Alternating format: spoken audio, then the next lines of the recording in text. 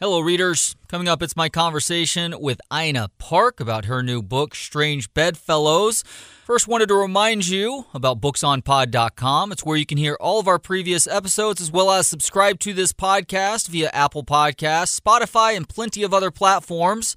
And for the latest on this podcast, give us a follow on Twitter and Facebook at BooksOnPod. Hey, this is Mike Ayers, author of One Last Song, Conversations on Life, Death, and Music.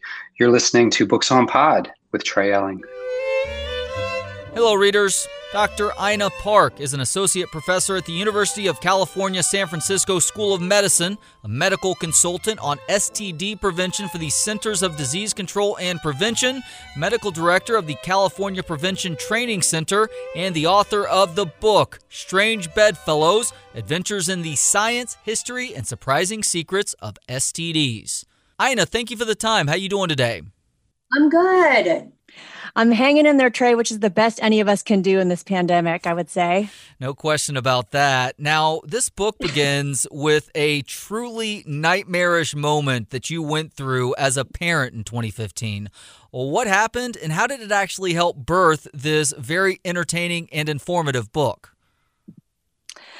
Well, Trey, I have to say that as every parent could tell you, their nightmare is having their kid get hit by a car. And that's exactly what happened to us, which is that I was standing with my son and he saw his dad across the street. He let go of my hand, and before I could grab him, bam. So he was on the ground and, I just heard him screaming. So I knew that at least he was conscious, which was great. And I started just going over the algorithm for what you do when there's a trauma victim. And seeing that his leg was clearly broken, but the rest of him was okay, we ended up in the hospital that night in the intensive care unit because he had also sustained a skull fracture.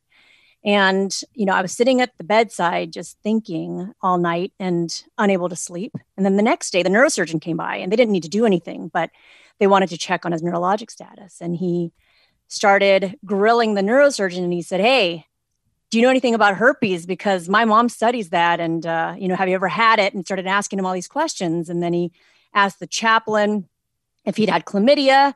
He asked the nurse, about syphilis. And I realized, this kid who was 7 at the time was just so comfortable talking about these topics, not only because he knew it would get a rise out of people, but because, he's my child. And so he grew up, with the fact that we talk about sex as a normal thing that happens. And because of the nature of my work, that STDs are sort of something that goes along with it. And so I never would have written a book at that time of my life. I had this newly invalid kid who had to have 2 surgeries, for this leg. I had another kid in diapers. This is a terrible time to think about writing a book. But, as I've been listening to your podcast, and as some of your authors have said, sometimes these traumatic events actually lead one to put everything aside and say, "Hey, I'm going to pursue this thing that I really love." And so I decided before the next bad thing could happen to me, I should get to work and try to write a proposal and try to find an agent and sell this book. So I actually started the night he got home from the hospital. I just started on my computer and started the process. And here we are today. Although the starting point for this book in terms of the first chapter is herpes, what was the starting point for you in terms of thinking about how to address these various STDs or STIs? So, it's funny, Trey, because that's actually one of the last chapters that I wrote, even though it ends up being the first chapter in the book. And the way I thought about it was I wanted to do something that weaved together storytelling with the science and some humor to try to get people interested in the topic. And the one thing I wanted to start with was I wanted to counteract the narrative that STIs are a result of being a promiscuous person or there's some sort of punishment for having sex. And so I actually started with the chapter on sexual networks first, because people think, or the common wisdom is that the more partners you have, the more STIs you're going to get. And that's actually not the case. A lot of it has to do with certain groups of people who are having sex in time and space. There's just more infections there. And so if you have sex in certain sexual networks, you're more likely to catch an infection. And I give an example where if I was to have sex with, 20 people who are my age, the likelihood of me catching anything is just incredibly low. So it's not really just a numbers game here. It has a lot to do with the age of the people that you're sleeping with, whether or not you're sleeping with more than one person at a time, So I actually started from that point and then built out around that to talk about the different specific infections. Yeah, those networks are the responsibility in terms of those who have to figure them out a lot of times of individuals that you casually call sex detectives. So what exactly is a sex detective, and what's the best way to become an effective one according to the work of former Colorado disease intervention specialist John Paderat? Yeah. So, Trey, I think many of your listeners may not know what a sex detective is, but they certainly know what a contact tracer is. We know about that from the COVID-19 pandemic. So, contact tracers or these sex detectives were actually born, the whole position was born out of a need to control syphilis.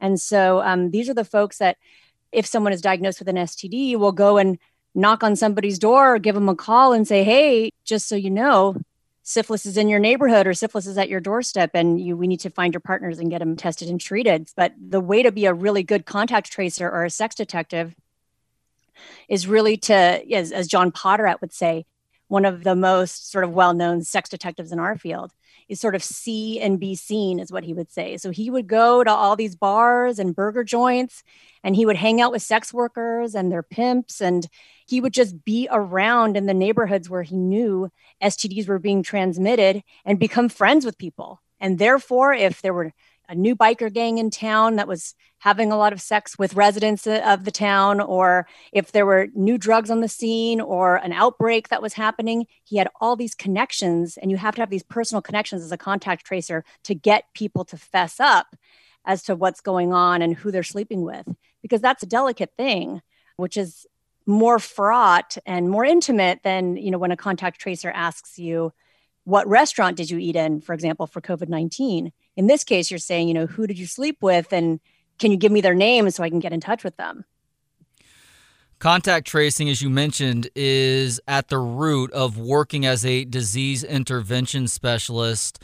Considering the seriousness of the rise of HIV and AIDS in the early to mid-1980s, how well received was contact tracing with this STD through most of that decade? It was not well received at all, Trey, and people were really suspicious of that.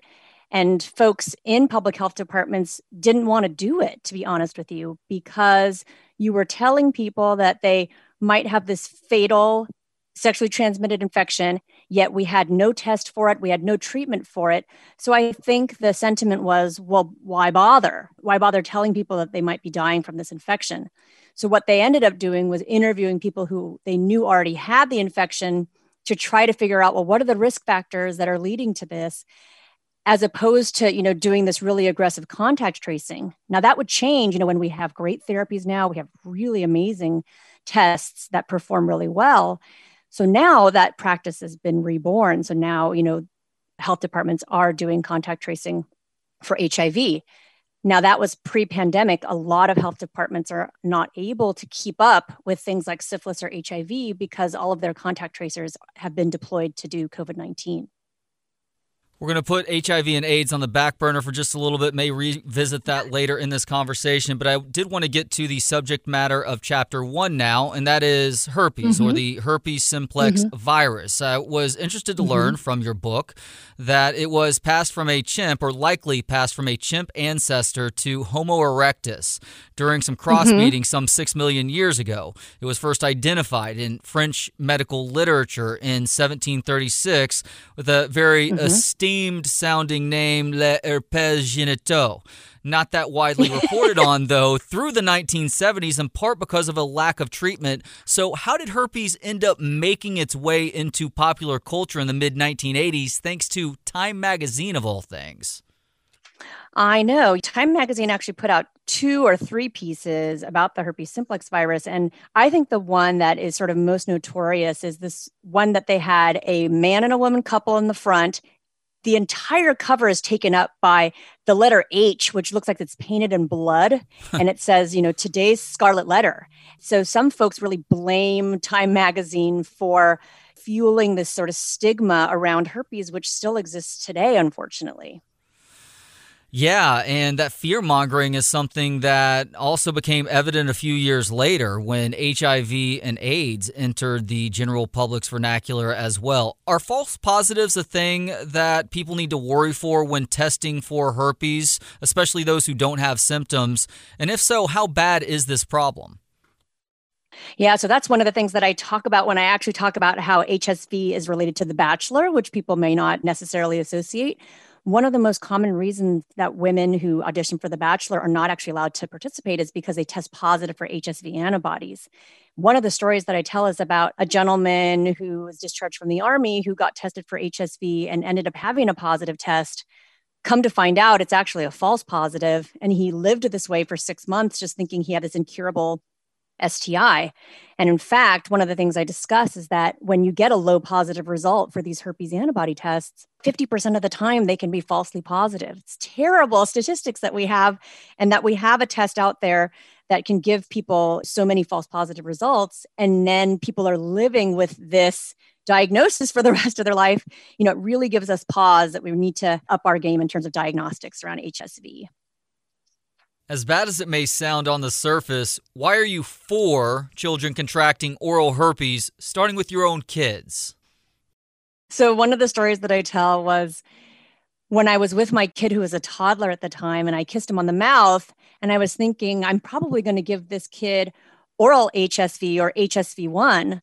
And I said, well, that's a good thing. And I know that sounds strange probably to lots of listeners, but the thing that's going on out there, Trey, is that because of our, attention to hygiene that we have as parents today, with all these alcohol wipes and trying to keep our kids clean all the time, they're not getting exposed to HSV1. And then what happens is they get to college or late high school or whenever they start exploring sexually, and they don't have any antibodies to HSV1. So they end up getting genital HSV1, or if they get HSV2, they have no antibodies at all that will protect them. And so they'll get a much more severe response. So having some antibodies around to HSV1 is not a bad thing. So I know people say, oh, you can't share cups and don't put your mouth on the public water fountain or any of those kinds of things. And there's actually some movement in the other direction to say, hey, let's expose kids to germs when they're young, and it'll actually protect them from getting illnesses later.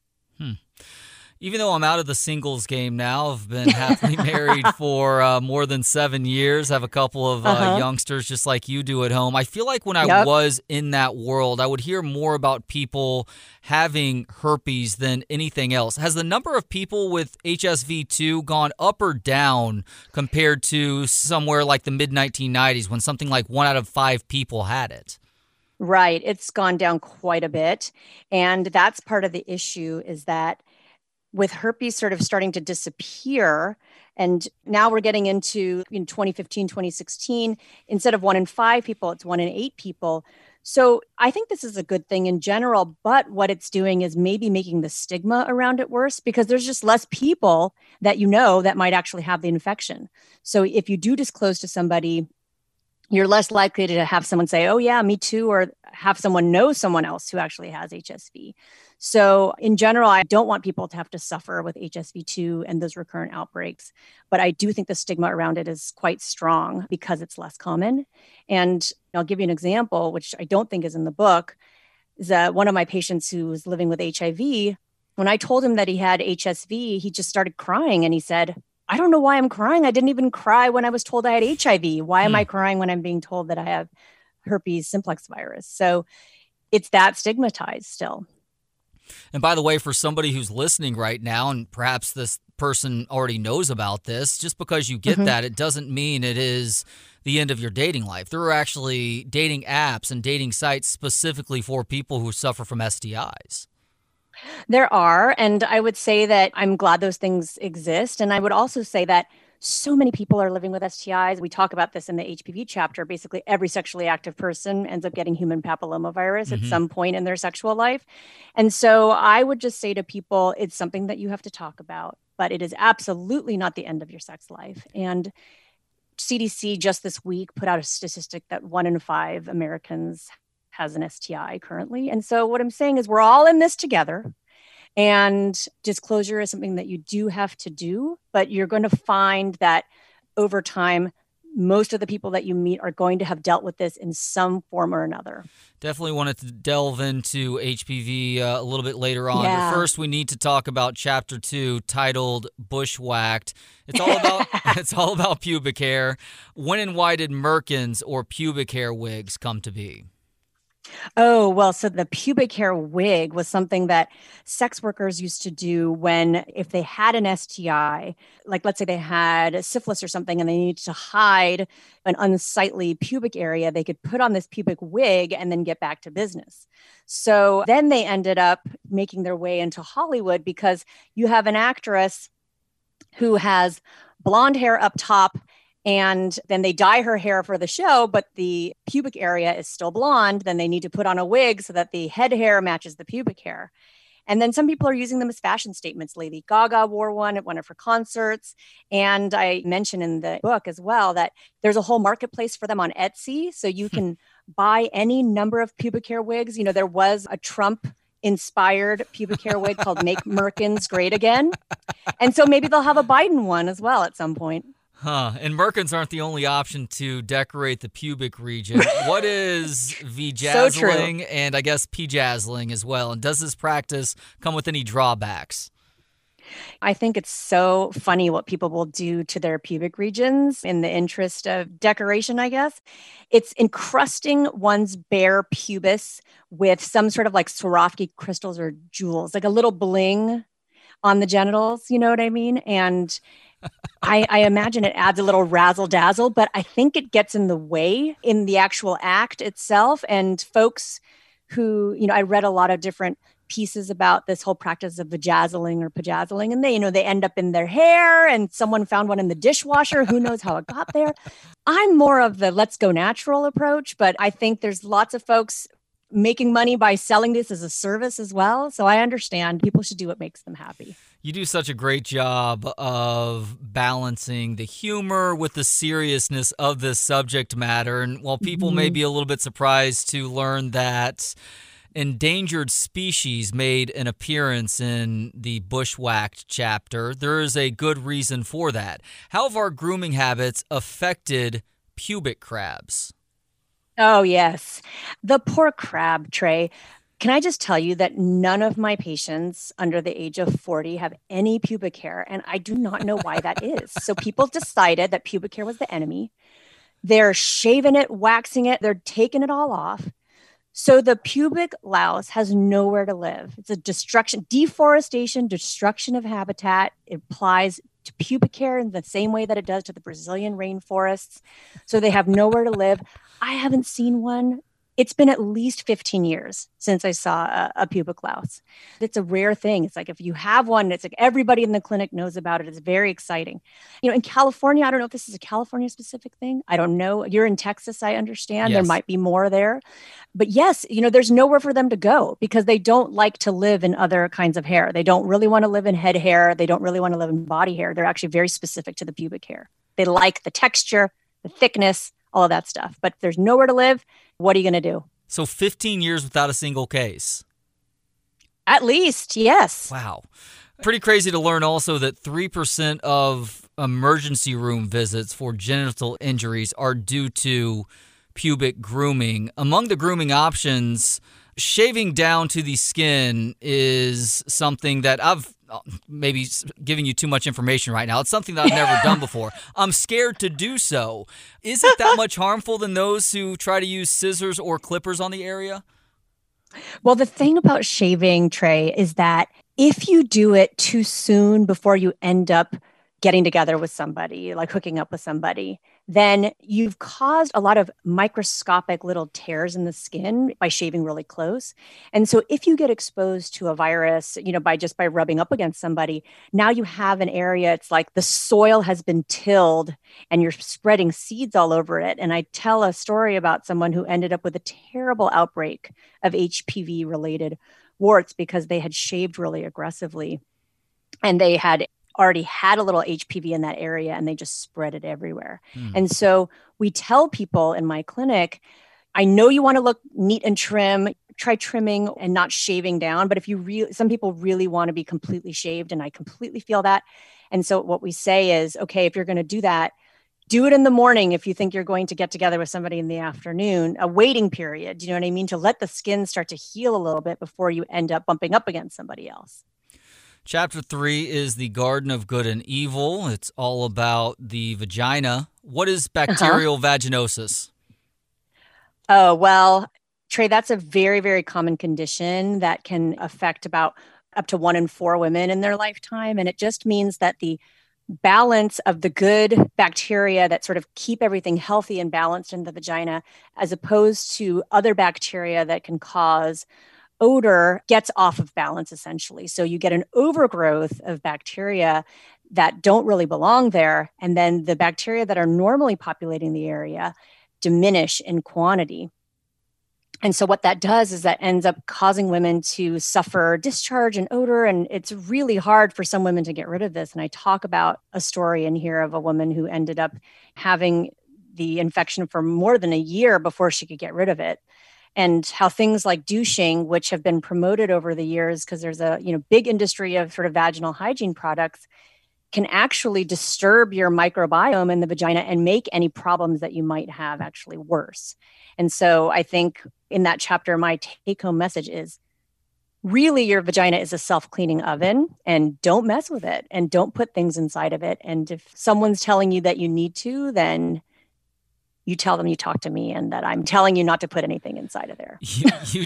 You did enlighten me on the harm of douching and also the extensive history, which includes Lysol being advertised as a douching agent at one point. Were women in the early to mid 1950s really being guilted and duped into trying to make things smell piney fresh down there? Absolutely. And they had an entire series of ads which were targeted at married women that basically said, you won't be invited to parties if you have vaginal odor. Your husband is going to cheat on you and it's going to be your fault. And that you can't be careless as a wife, that you need to keep your vagina in order. And so they said, you have to use Lysol for douching always. And that's such a great idea. And essentially, Trey, it's like throwing a nuclear bomb in there. It kills everything bad, but it also kills all the good bacteria too. And sometimes, your microbiome will try to repopulate the bacteria that belong there. But if your vagina gets overrun with these bad bacteria easily, then you're just not doing yourself any favors by wiping out everything that's existent there. You detail ethically questionable studies at times in Strange Bedfellows, and that includes some research that happened in the mid-20th century aimed at proving the primary cause of BV. What exactly were they putting people through then? So these 2 researchers took women, inoculated their vaginas, and put these bacteria that they thought would cause this infection inside of their vaginas. And then they also actually took vaginal fluid from women who had BV and put that inside of other women's vaginas. And the thing is one species of bacteria alone is not sufficient enough to do it. But if you actually take the fluid from a woman who is suffering from BV, put it inside of another person who is healthy, you can actually infect both patients with BV that way. And that actually happens for women who have sex with women. They share vaginal bacteria. And if one is actually suffering from BV, then the other partner can get it just from the fact that they might insert fingers or sex toys or things like that. People swapping bacteria back and forth is a pretty effective way of actually seeding BV within each other. With transgender men, and for those who are unfamiliar, that is those born female who transition to men, what happens to the vaginal bacteria or vaginal flora? Many folks who are trans men actually take testosterone, right? And the same thing happens under any hormonal influence. The microbiome changes. And so folks who might have had no issues before, when they start taking testosterone, might actually have their vagina act up just at the time when they're actually trying to transition into being a man. They might actually end up having these vaginal problems that they didn't account for. And last thing on the vagina before we move on to chapter 4 is Gwyneth Paltrow. Is Gwyneth Paltrow onto something with the vaginal steamers and jade eggs that she offers up on her Goop website? Oh, I would be remiss if I did not talk about that. And she's not the only guilty one. There are so many people who are trying to sell things that are going to improve your vagina. And I'm back to my original statement, which is that your vagina is perfect as is. But yes, she was selling these little thrones, mini thrones that you would sit on, and steam and mugwort essence would cleanse out your uterus, which you can't do anyway by sitting on a steamer. And these jade eggs that they said were going to unleash your inner concubine. And they claimed that Chinese concubines used these and that you would be a more sort of sexually appealing person if you use them. And I think you and I both know that that's not true, but I think they made a lot of money. So this goes back to just a lot of folks are going to try to sell you things. And I'm here to tell you, you don't need any of them. I'm calling BS on the vaginal candles too. Oh my gosh, I heard about those exploding vaginal candles. You don't need that either, Trey. Trust me. Chapter 4 does cover HPV, something that you referenced a little bit earlier in this conversation. The human papilloma virus actually won a German virologist the 2008 Nobel Prize in Medicine for discovering the strains that cause cancers of the cervix, vulva, vagina, anus, penis, and throat. But you just said it. It is something that is extremely common, and a lot of times it will resolve itself in the individual who has HPV. What causes it to become something so much more deadly? First of all, I'm so glad you're asking me about this, Trey, because HPV is my favorite STD, and I know you're going to develop one also by the time you end up at the end of this interview. Okay. So the reason why it's my favorite is that not only does it cause cancer, but we actually have an effective vaccine against it. But to answer your original question, basically all of us who are sexually active are going to get HPV at some point, but there is a small percentage of folks for whom their immune system just isn't able to clear the infection. And so most of the time, 90% of people who get an HPV infection are going to get rid of it in 2 years. If you're part of that 10% that doesn't clear it, you might get rid of it a little bit later. But if it's one of these cancer-causing types of HPV, it will start a process of causing abnormalities in your cells. And that can happen in the throat. It can happen in the anus. It can happen on the outside of the vagina, which is called the vulva, or on the cervix. And over time, those precancerous cells can develop into cancer. Now, luckily for cervical cancer, we have a screening test, and we've had, screening tests since the 50s, right? To look for those abnormal cells or to look for the presence of this cancer-causing HPV. Now, cancers of the throat, for example, which are now more common than cervical cancer in the United States, we don't have a good screening test for those. So, you have this virus that's incredibly common with a small percentage of folks getting precancers and cancers. But luckily, we have, at least for some, a way to detect. And then we certainly have, for everybody, a way to prevent with the vaccine. Yeah, I wanted to ask a little bit more about that. But first, why is it so difficult to detect HPV in the throat? We don't have a good test like the cervix has the pap smear, for example. We haven't yet developed tests to test for, precancerous changes in the throat.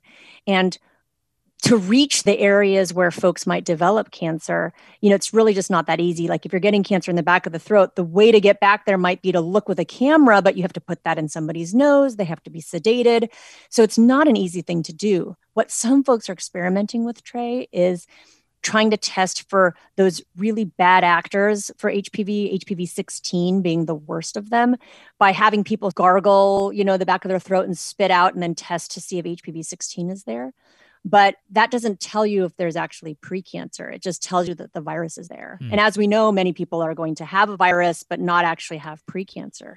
Folks in the field are working very hard to figure out how can we develop a really good screening test for these throat cancers, which, I told you are becoming more and more common.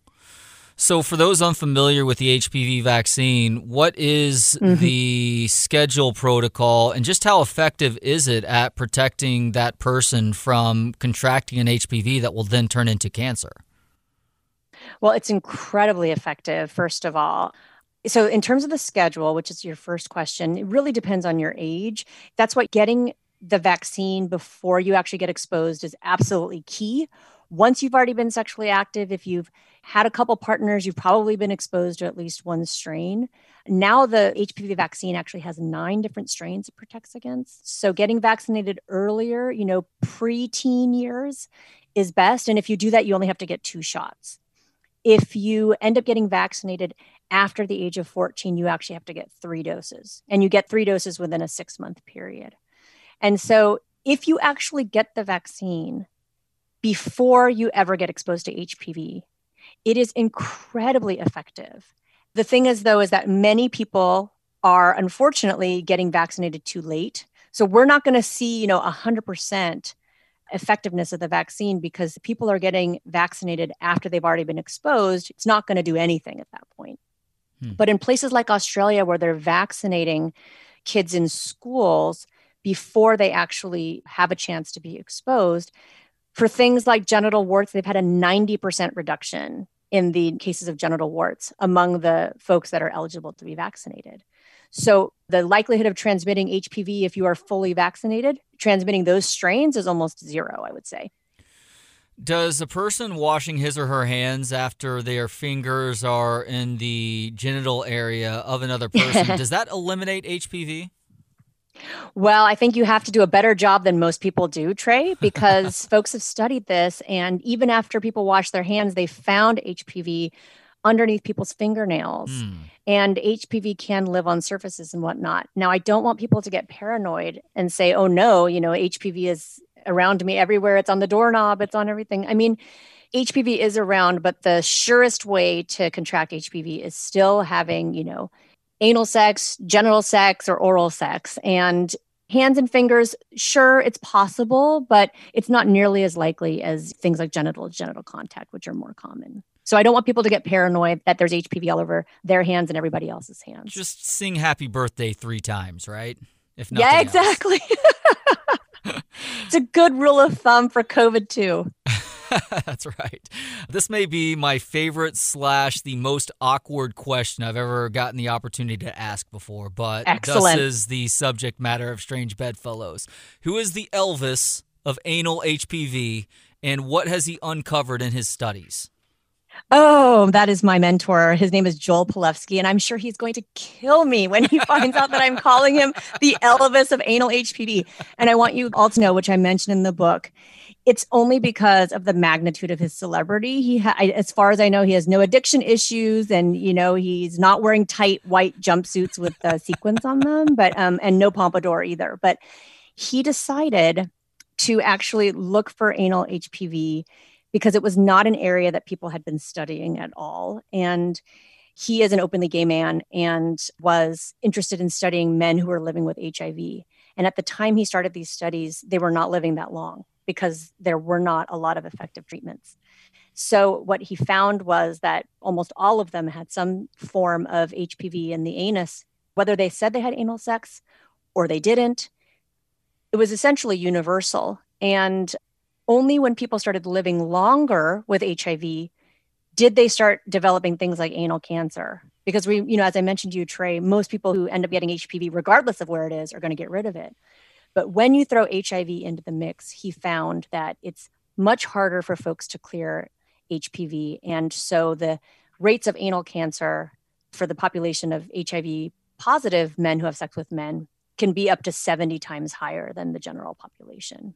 And is that mostly because of the impact that HIV has on the immune system? It just becomes that much more difficult to fight anything else that your body encounters? Yes, I think that's a lot of it. And some of the folks that he has been studying have been living with HIV for such a long time. And so I think in general, as we get older, it's harder for our bodies to clear anything. So that's why, you may end up meeting folks who end up, getting divorced and getting back out there. And if they get HPV again, it's actually much harder for them to clear it now than when they were, 25, for example. So it's both a factor of folks aging and having a harder time with their immune systems in general. And then when you throw HIV into the mix as well, then obviously for some folks, it, seriously compromises their immune system. And then they're unable to clear HPV. Gotcha. Chapter 5 is titled Affectionate and Popular. How did gonorrhea acquire the nickname the clap? So it's probably from the French les clapiers, which were the Parisian huts where the prostitutes serviced their clients. And I guess I'm calling them that because that's what they're sort of referred to in the text. These days, we call them sex workers. But it also might be because these poor folks with gonorrhea in the past, before we had antibiotics, what they would do is they would take a gentleman, take his penis, and actually clap it between 2 wooden paddles or a pair of hands or 2 books. Ow! And so I know. So the poor, I'm sorry, folks listening in the audience who have a penis. I apologize in advance. Just be glad you don't live in the 1500s. I know. Just be glad that you're having sex now. We just give you a shot in the butt or in the arm and you're on your way. And it's so much better. More serious, though, why is concurrency, aka the overlapping of sexual relationships, so important when we're talking about STIs? Right. So just to contrast it, concurrency would mean, like, let's say in the span of 2 months, you might have two partners and you sort of go back and forth between them, which is different than like having serial monogamy, where you'd have a partner, then you're done having sex with them, you have sex with another person, and then you don't go back and have sex with the first person. So the concurrency actually allows, if people aren't getting tested and treated in a timely manner, right? Then if somebody has an STD and they have 4 concurrent partners, it's much easier for them to spread it in that little network of people than it is if they have a partner at point A and then another partner at point B and then another partner at point C, but maybe they're getting caught in between. So it's this back and forth, Trey, of one person who has an STD going back and forth between different partners that causes this sort of transmission loop that amplifies disease in a population. And if you have multiple people having concurrent sex, and even some that might be having sex with each other, you can just imagine that the ability to transmit just amplifies and amplifies in a sexual network. Yeah, no doubt about that. And chapter 7 is a pox on both your houses. Where did syphilis, which I didn't realize this is actually one of the world's oldest STIs, where did it originate? Well, we don't know for sure, but in terms of the first outbreak of syphilis, that was in 1495. And it was so devastating. They actually had to set up an entire second hospital system for these folks, and they had nothing to do in terms of treatment for these folks. I mean, they were essentially just incurable and were left to die a painful and terrible death, which is dark and dire, but that's how it was. And why is it known in the present day as the great imitator and one that is very difficult to treat as a result? Yeah, this was one of the infections that first got me interested in STIs in medical school. And it can essentially imitate almost any condition, and it can infect every organ system. So from the brain to the eyes to the liver, the skin. Whenever anyone comes into a clinic with whatever complaint, they have a headache, it could be syphilis, believe it or not. So people just have to think about it, especially folks that are out there who might be listening who are clinicians. They have to think about it and they have to test for it. And the test is incredibly cheap. So that's not the barrier. It's just that people don't necessarily think that, I have an itchy rash. They don't necessarily think, that could be syphilis, but it certainly could be. And, I really take some pains to tell different stories in the book that illustrate the ways that syphilis can present. And sometimes they can be very subtle.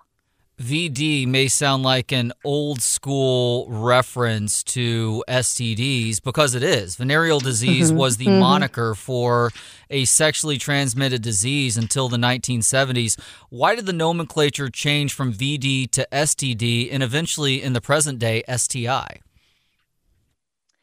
I think one of the issues was a venereal infection sort of implied that there was venery, right? Or some sort of sexual indulgence going on. But we know that VD or venereal disease or STDs can be transmitted even for folks who are monogamous. And, if one person had a partner before they actually ended up getting into a relationship, an STD can certainly be transmitted that way. So I think they wanted to change the label and the implications that it was associated with some sort of promiscuous activity to something more clinical and just say sexually transmitted disease. And then when we came to think about it, so STD is still actually used, and I actually used it in the subtitle of my book. And where I work, the group is called the STD division. So we certainly still use that term, but not every sexually transmitted infection actually causes disease. And so a lot of folks are using the term STI because there are about 36 different infections that can be sexually transmitted, and not all of them cause disease. Like HPV can just sort of be silent and just cause infection, but not actually cause any problems. So folks felt like STI was possibly more accurate scientifically and might be less stigmatizing. And I think no matter what you call it, you just don't want any of them in your pants. But I want to use whatever terms are most accurate and the least stigmatizing. That's really my goal with this entire book is I want to reduce the stigma around these infections. And I want people to think about them as the cost of doing business in the sexual marketplace, and that it's probably going to happen to you because it happens to almost all of us. And the stigma of STIs, STDs, VD, I mean, it has affected the medical community going back a little bit now. For instance, venerologists, they were outcasts in the medical community until the late 1960s. Who was King Holmes, and how did he help to change that? Yes, so King Holmes is who I call the grandfather of modern STD research. And so he essentially started a program, an STD research program at the University of Washington many, many years ago. Gosh, I want to say 5 decades ago. And now he's got thousands of folks, including myself, who've been trained by him at this STD boot camp that I call it, where we go for 2 weeks and just get completely immersed and learn all the current research. And so he actually committed himself to just training generation after generation of STI researcher. And he's still around, actually. He's probably almost in his 80s, but yes, he's still around, still training folks, and his descendants are now scattered all over the country and all over the world. That's great to hear. Chapter 10 is When the Rubber Meets the Road. It's all about condoms. When did condoms first come to be, and what sorts of materials were they made of before the discovery of latex in the 1920s? So the first accounts of the condom were first written by Gabriele Falloppio back in 1564. That was actually a condom made out of linen, and it was soaked in a chemical solution, and they actually tied it over the head of the penis and tied it into place with ribbons. And as you can imagine, Trey, linen is not a very effective prophylactic. Not an effective prophylactic, but he said, after he tested it with over 1,000 men, he said, well, no one got syphilis, so this might actually work. And the idea was a good one. And so folks have used animal intestines, which would be actually fine for contraception. Small things like viruses can still get through, but folks have used vulcanized rubber. And then finally, we ended up on latex. And the sad thing is that we have not made that many strides other than using latex. There are also some synthetics like polyurethane that are being used as well. But essentially, the condom has not had a big overhaul in terms of design in 70, 80 years. And you also point out that it's not just here in America that the condom is almost begrudgingly accepted at times. It's not popular around the world because it's probably never going to feel as good as skin-to-skin contact. But there are places where condom usage is much higher than the United States, such as Japan. Why is condom usage so much higher in Japan? I have 2 theories about this, Trey. And the first is that the Japanese produce the thinnest condoms in the world. And so the typical American condom is like 0.6 millimeters, which is about the width of a human hair. And the Japanese make these ultra thin versions that are about a third that thick. So I think maybe their condoms are better is one of my theories. But one of the other theories is that it was the last industrialized nation in the world to actually have other contraceptive options like the pill. So they did not legalize it until 1999. And then places like the United States, it had been in use for decades, 3 or 4 decades before that.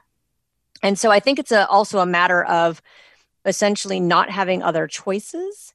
And with the government not approving it, I think people just assumed that they didn't approve it because it was unsafe. And so when it was actually approved, people were used to using condoms. So culturally, that's sort of what was acceptable. And even now, 40% of women who are married who need to use birth control actually still use condoms. It's much higher than any other industrialized country.